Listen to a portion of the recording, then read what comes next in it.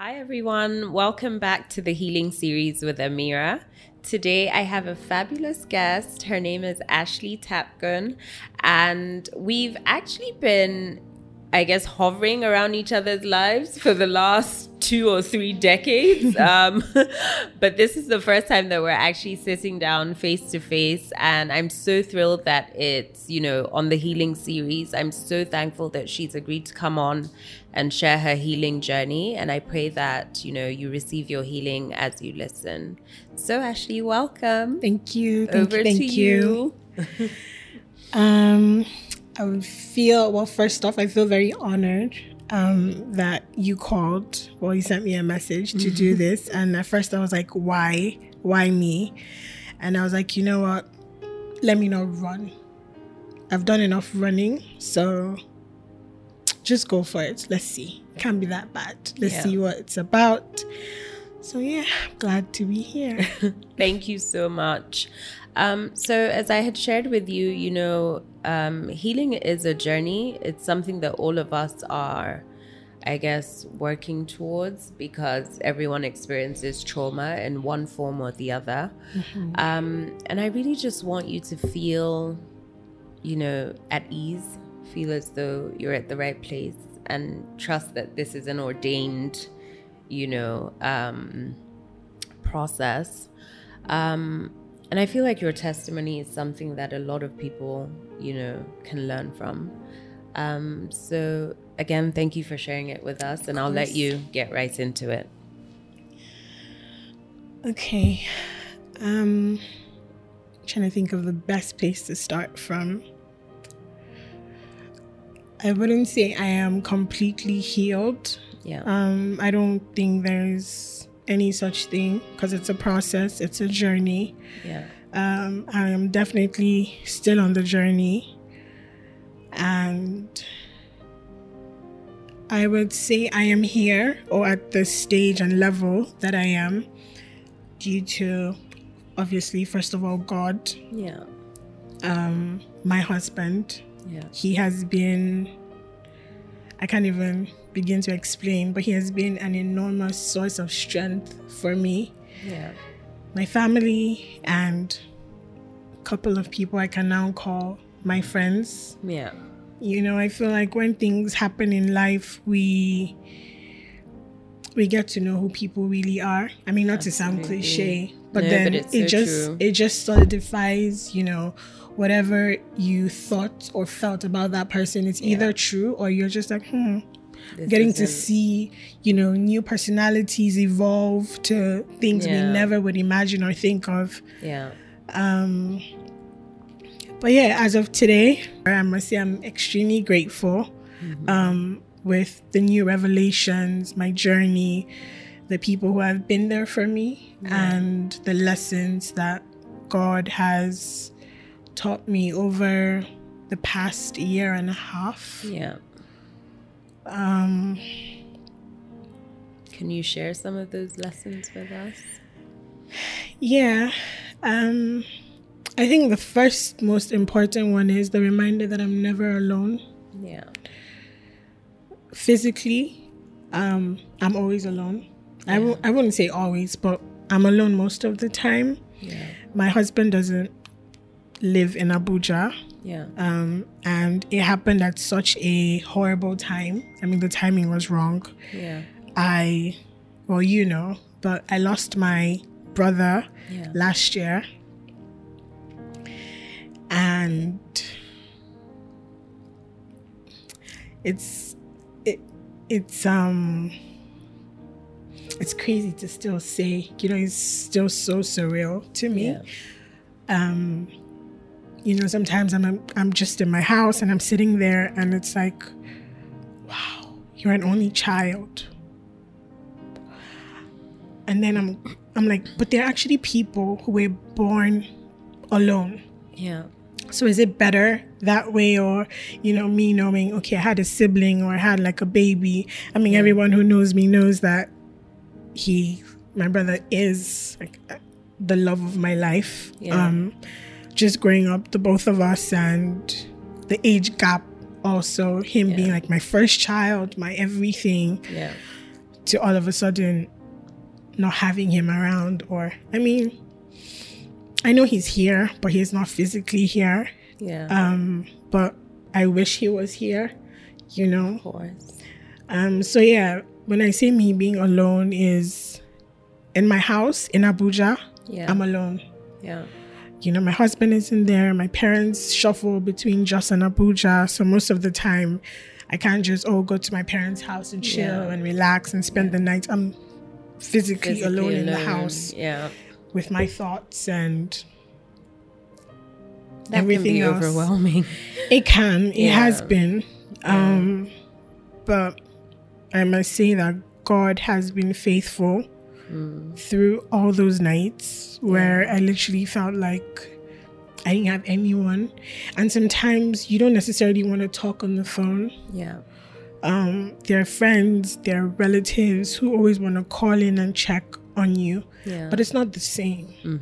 And I think they also feel a certain kind of way when, you know, you finally pick up the phone and you call and you say, I'm a bit overwhelmed, or I feel like I'm alone. And they go, but I'm here. Yeah. And in my mind, it's like, you're not, you know, because I don't want to be talking on the phone and, you know. Sometimes it's not even the words, it's the hug. It's the reassuring look. It's the squeezing of the hand. That's all you need. Yeah. That's honestly all you need at particular times. But yeah, God has reminded me that I'm not alone. Yeah. He has come through for me. I think one of the biggest lessons that I've actually learned during this period is the fact that, you know, those crazy thoughts. Yeah. We think we're going crazy when I ask myself a question and I answer. It's actually God speaking to me. It was just a powerful revelation from the transition to I'm actually not crazy to I'm actually having a conversation with my Father, with my Maker, like you said, and embracing it and then enjoying it. Yeah. You know, sometimes I remember me just, you know, laying on my bed. I'm like, God, you know that this is weird. You know, don't act like you don't know, because you know. But then I can just feel like this sense, and I'm laughing by myself in the room, but I know I'm not by myself in the room, you know. So like those little moments where you can't necessarily talk to people about, or you can't necessarily share, but you feel it, like you feel His presence. Sometimes I don't know if I know God's presence is always there, but then other times I'm confusing. I'm like, God, is this you now? I know you're here, but my brother's name is Timo. I'm like, Timo, are you here? And then something silly happens. I'm like, you silly child, it's you. You know, the curtain moves or something, and ideally I would be scared, but I'm not. You know. So that has been the most powerful for me. I feel like, you know, this is what you're describing is that comfort that only God can give. Yes. That's what he was talking about. Yeah. That's what he was talking about. Definitely. It's the comfort that only He can give. And just, you know, it's bittersweet because I can see you tearing up, but I can, you know, I see the smile as well. And that's just the beauty of having God and knowing Him. You know, in previous episodes, I've talked about pretty much all the time, the only person or the only thing that you have is God. You can have a supportive family, supportive friends, but there are those quiet moments where you know within yourself that if not for God, like He's the only one you can talk to and not feel afraid of what you're saying. You know, you don't have doubts, you don't feel insecure, like you're just so self-aware and deeply rooted, you know, because you know that it's the strength that only He can give. That's all you have. Yeah. I mean, like you just saying that now, this just popped into my head where I always say it's kind of sad as human beings that we wait until something happens for us to understand or develop such a relationship. Yeah. I mean, growing up, you would see people, I'll say my age now, and you're wondering, you know, when we're younger, this person is praying too much, or their own is too much, I beg, you know, that kind of thing. But then as you grow up, you're just like, life is actually happening. and it's happening to everyone. It might not be at the same magnitude, or it might not be at the same time. But then as we grow up, we realize that it's not about friends, it's not about family, it's not about your social life or whatever it is you have going on, which are all good. Yeah. Do you understand? They help with the balance. They do. Yeah. And I would like to call them distractions also. Yeah. But again, maybe that's what he says, that his grace is made sufficient when we are low. Yeah. Because when we're on a high, we don't feel like you need him. We don't feel like we need him. Yeah. But then all of a sudden now, so I woke up this morning and my husband's in town. Yeah. So I'm getting ready to come. I'm like, oh, I need to do this for work. I need to do this for the business and all of that. And I rush out of the door and I'm driving and I'm like, God, I am so sorry. How can I forget? And literally halfway through my journey here, I'm praying because it's like, did he forget to wake me up? No, he didn't. So why can I, why would I forget to say thank you? Yeah. So for me now, that's a crucial part of my day, remembering that before anything else, it's him. Yeah. And even if, I don't have time, I can always make out time. And to be honest, he doesn't need that much. No. It's just, good morning, God. How are you today? Thank you for waking me up. Okay, I'll speak to you later. Yeah. But there's no later. Yeah. Because anytime I'm silent, I can have a conversation with him. Absolutely. It's all within the heart. I think, I love that you've just, I guess, highlighted further on the point that, his strength is made perfect in our weakness. Yes. It's so easy, even just looking at the way the world is functioning now, where, money basically gives you access to so many things, and I guess makes it seem as though you can control so many outcomes as a result of the resources you have available to you. The world is just turning on this principle.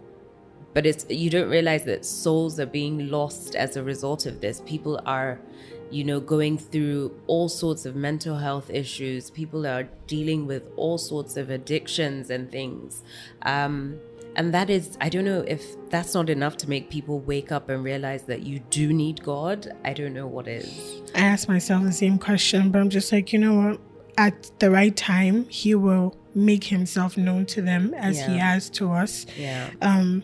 Growing up, one thing my mom used to tell me was, you don't need to wait for something to happen to you for you to realize or not make the same mistake someone else did. That is why you have friends and you have family members. You learn from people. Yeah. So why do you have to suffer when someone close to you has gone through that suffering and you can see it? It's right in front of you. Yeah. So why can't you just, take the other route and save yourself the pain, the agony, the tears, but that's so profound. I guess we just have to wait for everyone to come to the realization of who God is and how he actually intends for us to live, and how he intends for us to be, his arms and his legs and touch other lives, I mean, like you're doing now. I actually have to mention that with my brother's passing, something that has been great for me in my journey is speaking. Yeah. I mean, I've always been a talkative, some people would say. When I speak of my brother, I feel better. Yeah. When I talk about him and I tell people how silly he was and how crazy, annoying he was, I smile. Yeah. And I feel lighter. It's like a little, I mean, I don't think I or we as a family can ever get over it. But for every time we have a conversation about him, even if it's an ounce, no matter how little it is, the weight is lighter. Yeah. Yeah. Oh no, I'm still learning. I'm still learning a lot. I know the journey is long, but the healing has definitely commenced. Yeah. God's grace is sufficient. It is. Through it all. It is. It hurt so bad, and I felt so much pain. And it's not a kind of pain you describe to someone or you try to explain to someone, because even I didn't know how to explain to process it. Yeah. But then everything made sense. Just like a quick background story. When we were younger in Jos, I went to Hillcrest, and my brother was going to, at the time, he was attending Kings and Queens. Yeah. So my mom would wake me up at 5 or 6, can't remember the exact time, to get my brother ready for school. How old was I? I was a child. So of course I would grumble, and why are you not getting him ready? I'm a baby as well, you know. Get your son ready, and then I can get myself ready, and we can all leave for school together. Yeah. But like, she would be yelling, hurry up, you haven't taken your bath, you're wasting time with Timo, this and that, this and that. And our routine was, I get Timo ready for school, I get myself ready for school. She would make our food, but I would still come to pack the food. Yeah. And then we'll be off the door. So I had to drop Timo first, and then I would go to school. So Timo was always extra early to school because I needed to be early, and the driver, my mom didn't want the driver alone with him. Yeah. So I would have to drop him first. There's this image in my head. Every time like I would drop Timo, and he's the only one, because obviously he was a baby. Yeah. And he would have like his backpack on, and he would walk through the gate. There's no one there, no friends, maybe one teacher, because they knew that Timo would always come early. And he would just like turn back and look at me and just like wave, because he's not excited or anything, you know.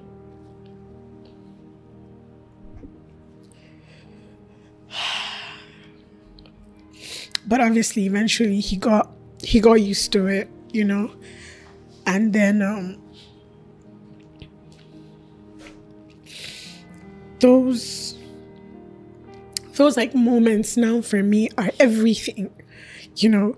Whereas as a child I would grumble and say, why isn't she getting Timo up? Now I cherish those moments, because we would fight. I'm like, keep your head, hold the bucket, let me wash under your feet or something. But now as an adult, if only I knew, I wouldn't complain. You know, I would do anything now to bring Timo back and come, let me give you a bath. I mean, he was a big boy now, he won't let me, but you know, but that image in my head when I think of it, and I'm just like, Timo was there like waving at me, and as a silly child, when my poor brother was waving at me, I'm like, enter the gate, straw. Yeah, like, you take it for granted.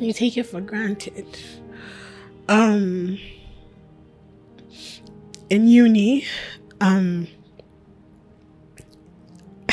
we like to use the word shipped.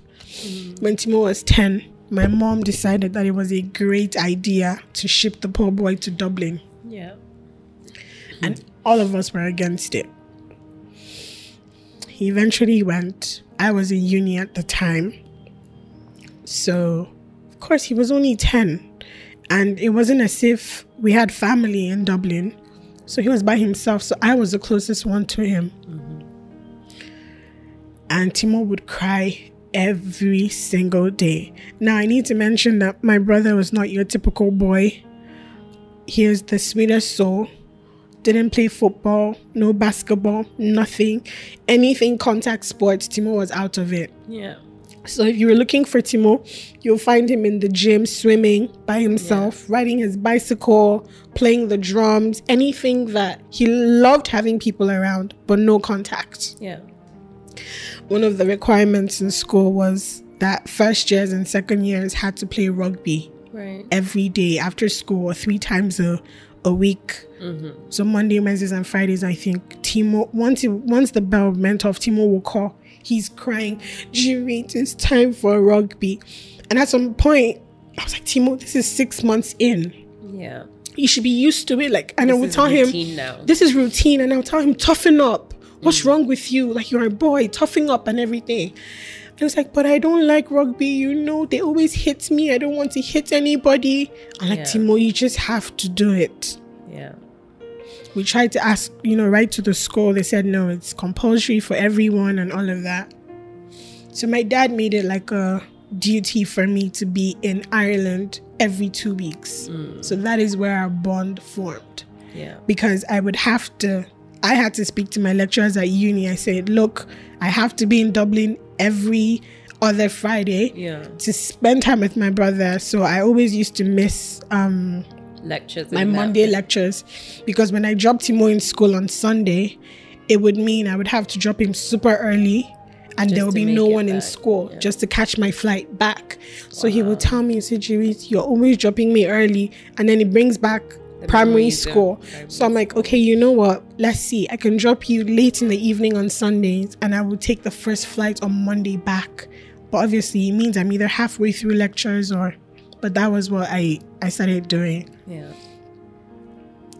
And he would be so happy. Like when I drop him in school, we would come late, we would go buy snacks, and Timo is so excited. He'll show me his friends. Look at this guy. This boy drinks too much. This one is always in trouble. This and that. But I could see like the joy in his face, you know. And when he was on holiday, I would go and bring him to spend the holiday with me. And when I moved to London as well, I told him, I said, Timo, look, you're not a baby anymore, so you're gonna fly by yourself. Yeah. He was like, really? I can't do it. You have to come and get me. I'm like, nope, you're going to come by yourself. I used to do it, so why can't you do it? He was like, but I don't know how to. I said, don't worry, you'll be fine. This silly child had called the airline to tell them that he was a minor. So obviously everyone had prepped for him to come. Yeah. By the time I was waiting for him outside, do you know the boy didn't run to me? He was like, I flew by myself. I came by myself. When I'm going back, am I going with him or is he going by himself? I'm like, you really came by yourself? He was like, yeah. They even put him in one special chair and all of this. I'm like, really? That he was chatting with the hostesses the whole time. I was feeling like a big boy. I said, you tried. I said, you really, really tried. Meanwhile, we had informed them already. Yeah. I mean, yeah, he's just a lovable person. And then again, for me, something that really helped was getting all the tributes from his friends.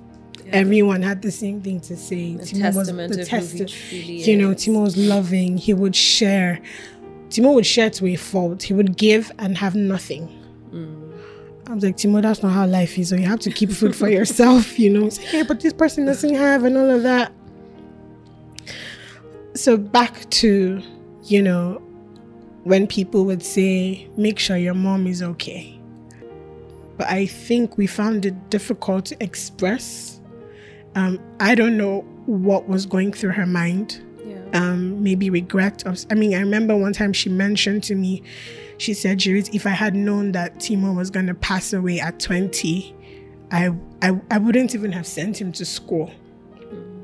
So I don't know if it was the regret of sending him far away and all of that. But like for me at that particular point, it was just like, nobody actually knows like why I'm grieving, you know, and how painful it is. There was a time where Timo, it was very random. But then again, I won't call anything random. Like I told you, I don't believe in coincidences anymore. Timo sent me, like he was just randomly sending me videos of babies. And he would call and he would say, when you have your baby, I am going to punish them. I'm going to be spanking them. I'm going to be holding them upside down. So he would send me like dads with the babies upside down or uncles with the babies upside down. And tell me how he would take like my best car, the car I don't let him drive, and he will teach my kids in that car, you know, just to round me up. Yeah. So when I'm alone and I think of all of this, I mean, I've been married for 4 years and I don't have a kid. Or I don't have a child. Not yet, at least. Yeah. It really hurts.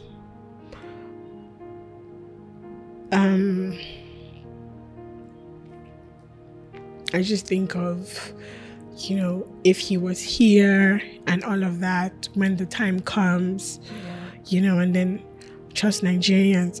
You will have twins. You will give birth to your brother again. You will do this. You will do that. And in my mind, I'm just like, I don't want to hear it. Yeah.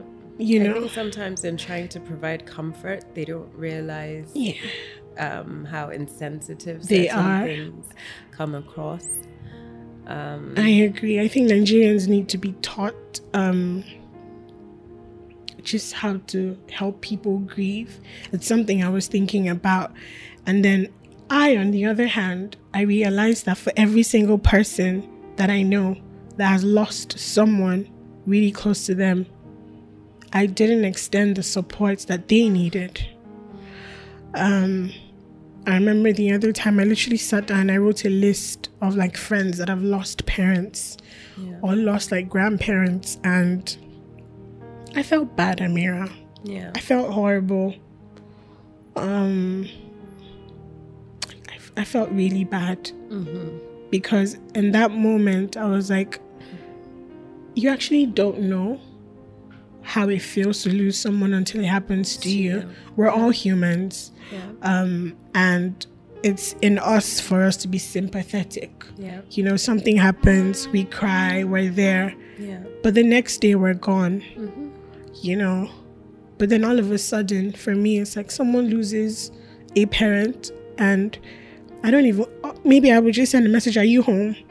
I would go and I'll just sit in the corner, whether it's on the floor or on the bed, but just to be there. And I think a lot of people actually need to be taught that being there for someone doesn't necessarily mean calling all the time, sending flowers. All of those gestures are really nice, depending on where you are. But for me personally, I just wanted to look to the corner in the midst of the crowd and see one you. Person. Yeah.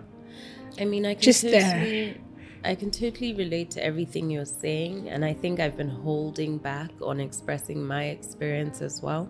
But I lost my cousin I was 18. He was 20.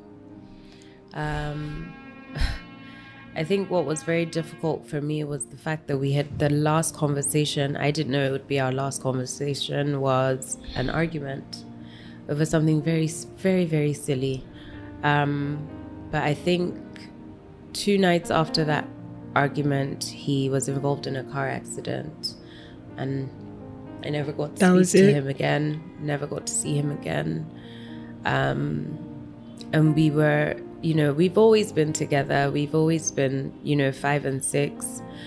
And this particular year was the time that we were finally going to live together, being in England together for so long, but in different, towns. And so I just find myself by myself in this house that we were supposed to be in together. That we had been in together for years, but I was in boarding school. He was off in uni at some point. So it was like exits, I would see him, or half terms or whatever. But I was actually looking forward to him showing me the ropes. He's been in uni. I'm just getting in. There was this whole life planned. And out of nowhere, it was just gone. It was just gone. And I was the only one in England at the time. Everyone had moved back to Nigeria. I think, his younger brother was still in England, but he was in boarding school again in a faraway town. So it was just, it was very hard for me. It was very hard for me. I literally, everything I owned was black. I went through a period of literally 5 years. Just everything I bought was black, subconsciously. I went through extenuating circumstances for everything in uni from first year right through till I graduated. I remember that I was in hospital for 3 weeks after, and they couldn't say, there was nothing wrong with me medically, but I just couldn't function. And I was in hospital again alone because nobody was there.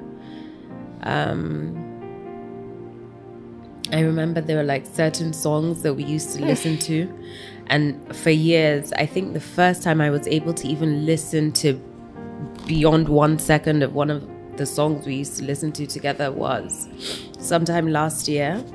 And even now, just thinking about it, it makes me emotional again. Grief is very, very difficult. I can completely relate to everything you're saying. It changes your life. Losing my cousin is actually what even prompted me into like the spa and wellness space, because that was the only place I found a bit of relief. Like when I go and get a massage, or if it would take my mind off things, to the point that all my friends in school became my guinea pigs, because I was practicing like manicures and facials on them and stuff.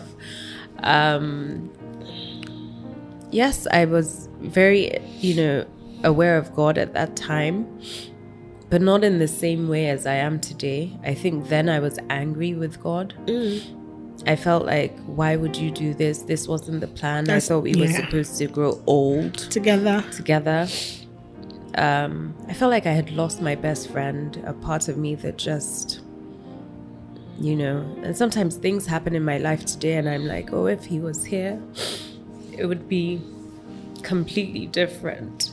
So I can completely relate to what you're saying. But in all of that, I think with my growth, emotionally, spiritually, you realize that everything happens for a reason. You may never know what that reason is, unfortunately, right? But you just have to take peace in knowing that God is with you. Again, he's the only one that can give that comfort. And there's so many sides of me that I think have evolved as a result of that experience that allows me to be a better person for other people. Just like you said, that grief, like you've learned how to grieve with others as a result of this experience. And unfortunately, it's one of the things that you'll never understand until you experience it. But I'm just thankful for God and the peace that he gives, the comfort that he gives. The pain never truly goes away. I can also relate to the feeling of being alone. I got sent off to boarding school at the age of 7. I was by myself. I've always been by myself, Even now, I have children, family, and all of that. But there's a part of me that just feels, right? And it's only God that can fill that void. True. Very true. So, thank you so much for sharing this. It takes so much courage. It takes so much courage, and I can really see that, there's certain things that it's not from mankind. Like the strength that you have, the radiance that you have, it's from God. I can see it, I can sense it. And I just pray that he continues to strengthen you. Amen. And to heal you, and to give your support systems, the grace and the strength to be there for you in a way that, helps you feel complete and assured. Thank you so much. I don't even know what to say. I'm so overwhelmed. I would like to ask though, are there any sort of Bible passages that you've, used to help get yourself through the difficult times, or any songs that you worship with? What is your go-to? Are you a worship person? Are you a prayer? What's your... So I am definitely a worship person now. And I would say worship because when it all started, that's all I had. In the sense that I couldn't pray. And then I remember someone telling me that worship is a form of prayer. Whereas we don't physically know what to say. Yeah. But we need to speak to God. So all we can do is worship. He loves worship. So why not just worship him? There are 3 particular songs that have been on repeat for the last 2 years, so to say, during that particular time. One of them is CC Winans, The Goodness of God. The second one is Dependable God. Yeah. When that song plays, I get goosebumps every single time. Yeah. So now, for instance, if I'm driving and it comes up, I have to press next. Yeah. Because I would weep. Where it doesn't matter where I am, I would cry. Yeah. And then there's another one by the same guy. It's like a mashup. Victor Thompson. Yeah. It's a mashup of Thanksgiving. So how it started was when my brother was ill. That was all I was using. So up until when my brother passed and everyone else knew around me, I mean, I was told, but I was in a state of denial. So I remember this so far. They picked me up from my house. My husband drove me to my parents' house. And so everyone's getting out of the car.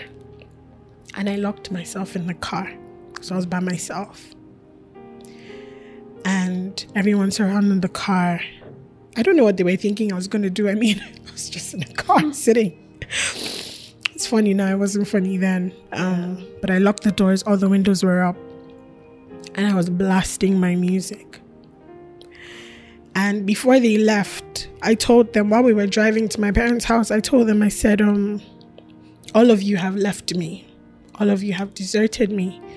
We are no longer praying for Timo because he was in a coma.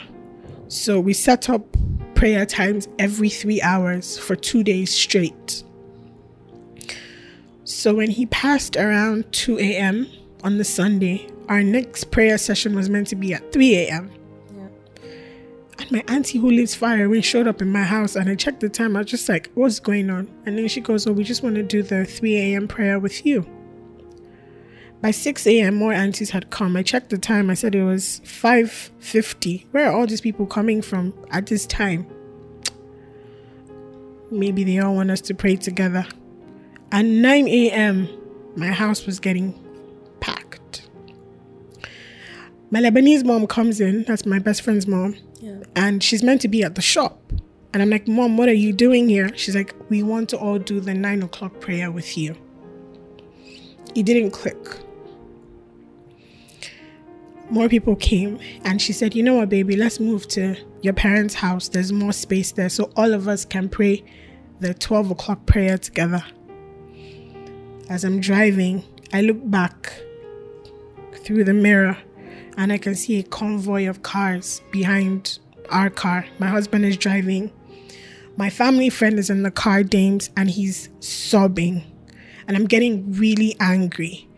And I'm like, why are you crying? You guys are losing faith. We can pray and Timo will be fine. So when we get to the house, I can see people crying.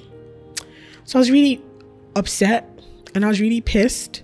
So as soon as we got there, I opened my door and I saw everyone was out. So I locked myself in.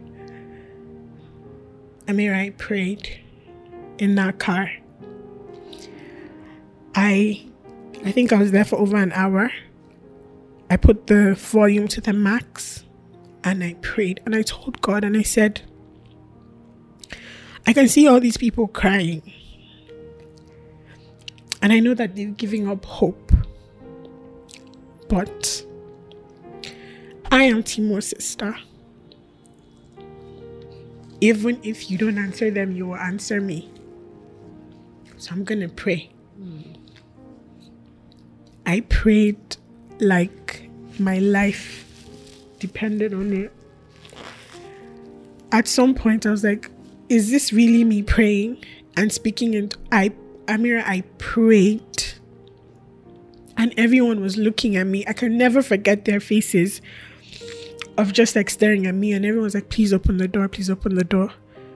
Up until I was done. I opened the door. My cousin quickly jumped in and I was laughing. I'm like, why are you jumping in? What do you think I'm going to do? I was like, I have to pee. So unfortunately, I have to come out. To go. I've been there for a while. And we laughed and I ran in. And as people were coming, I remember, I was told, I kept saying, you guys don't cry. Tomorrow's coming. Tomorrow's coming. Tomorrow's coming. The house started getting packed, and till I was brought into the room, and they literally shook me. And from there, I can't remember what happened. But after that, obviously my husband had to go back. He took all his leave, days and everything to be with me. But those songs held you through. Held me through. That dependable God is me saying, God, it doesn't matter what comes my way. I was singing the song. I didn't believe that part, though. I'm not going to lie. But I was singing it because... So that's the part where I was talking about where you don't know what to say, but the worship leads you. Yeah. I didn't want to be in that situation. It felt like a dream that I wasn't going to see my baby again. And it's so funny you brought up the story with your cousin. The last time I saw my brother, believe it or not, was during COVID. We had traveled for a 10-day trip and we got stuck.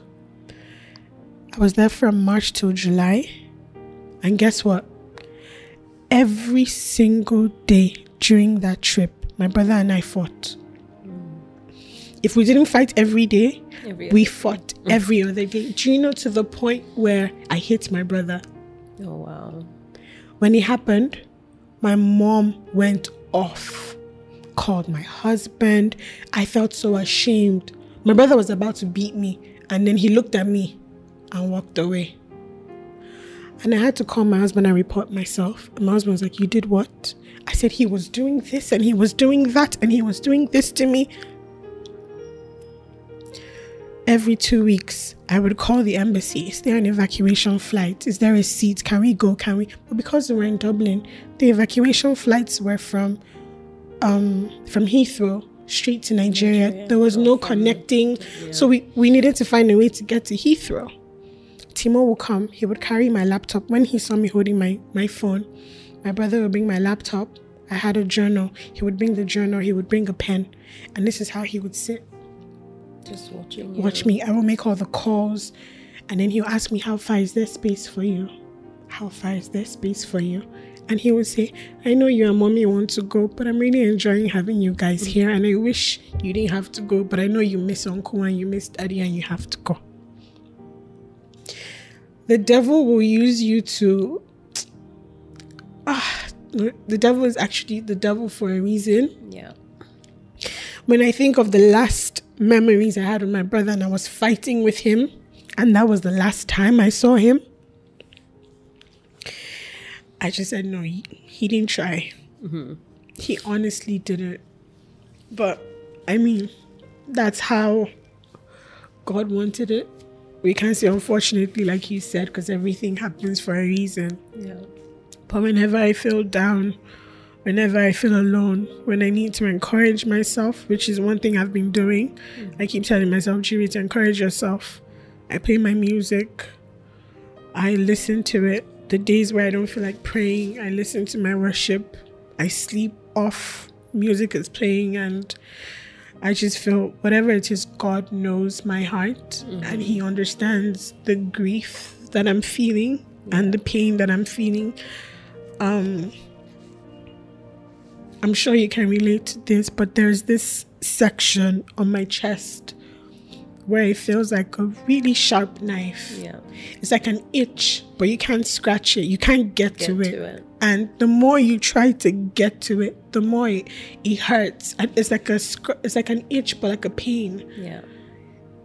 And you can't reach it. So you just allow it. You just let it go until I watch like his funny videos and I'm smiling and then I start crying again. But no, worship has definitely been my thing. I must mention that at some point I couldn't pray. Yeah. And I didn't want to pray because I was actually upset with God. I see people with 7 siblings. You give me one. I also have just the one sibling. And you take my one. I mean, what happened to the people that have 9? Unless if you take one, they still have 8.